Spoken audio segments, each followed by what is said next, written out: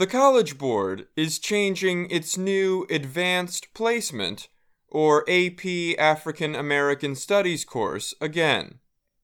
Over the winter, the AP made changes to the course that critics said were made because of political pressure.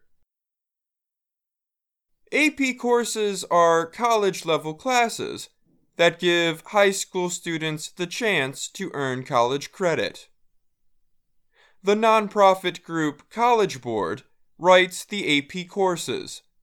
It is promising to give students an unflinching encounter with the facts in the Black Studies course. The announcement follows criticism that the course did not include the full truth about slavery reparations, the Black Lives Matter movement, and other issues after pressure from conservative politicians. The nonprofit group did not say what the changes will be or when they will be made public. In a statement April 24th, it said that the group's experts will decide the details of those changes over the next few months.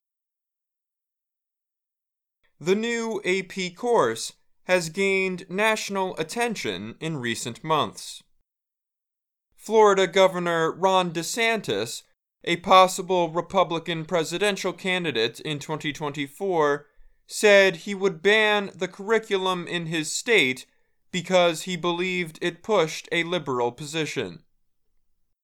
The official curriculum for the course was released after DeSantis's administration announced a statewide ban. The curriculum downplayed some topics that had drawn objections from the governor and other conservatives. The College Board faced strong criticism from activists and others who were angered that the course may have been changed because of politics. Critics said the College Board took out subjects including slavery reparations and Black queer studies because of political pressure. David Johns is director of the National Black Justice Coalition. He said he thinks the College Board's latest announcement is an admission that it watered down the course because of politics. To water down means to make something less forceful or effective. We cannot and will not let the politics of fear and division dictate what our children are taught, Johns said. In the 2022 to 2023 school year, the course was launched in 60 schools. For the upcoming school year, it will expand to reach 16,000 students across 800 schools. David Canton is a history professor and the director of the University of Florida's African American Studies program.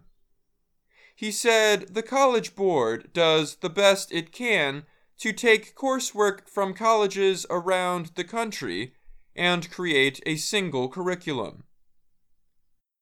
This course is not required, so high school students make the choice, he said of the AP class. If students are interested, why don't we allow students to decide if they want to take the course and not the Department of Education?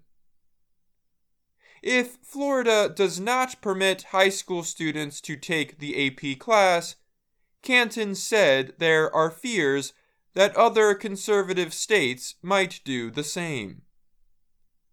The College Board previously said changes to the course were made before DeSantis shared his objections. College Board officials said it worked with professors from more than 200 colleges, including several historically Black colleges, in writing the course. The College Board said that the course gives students a chance to study a subject that is not widely available to all high schoolers. It also said it hoped to offer the course to as many students as possible. However, the nonprofit testing company said those two goals came into conflict. I'm Dan Novak.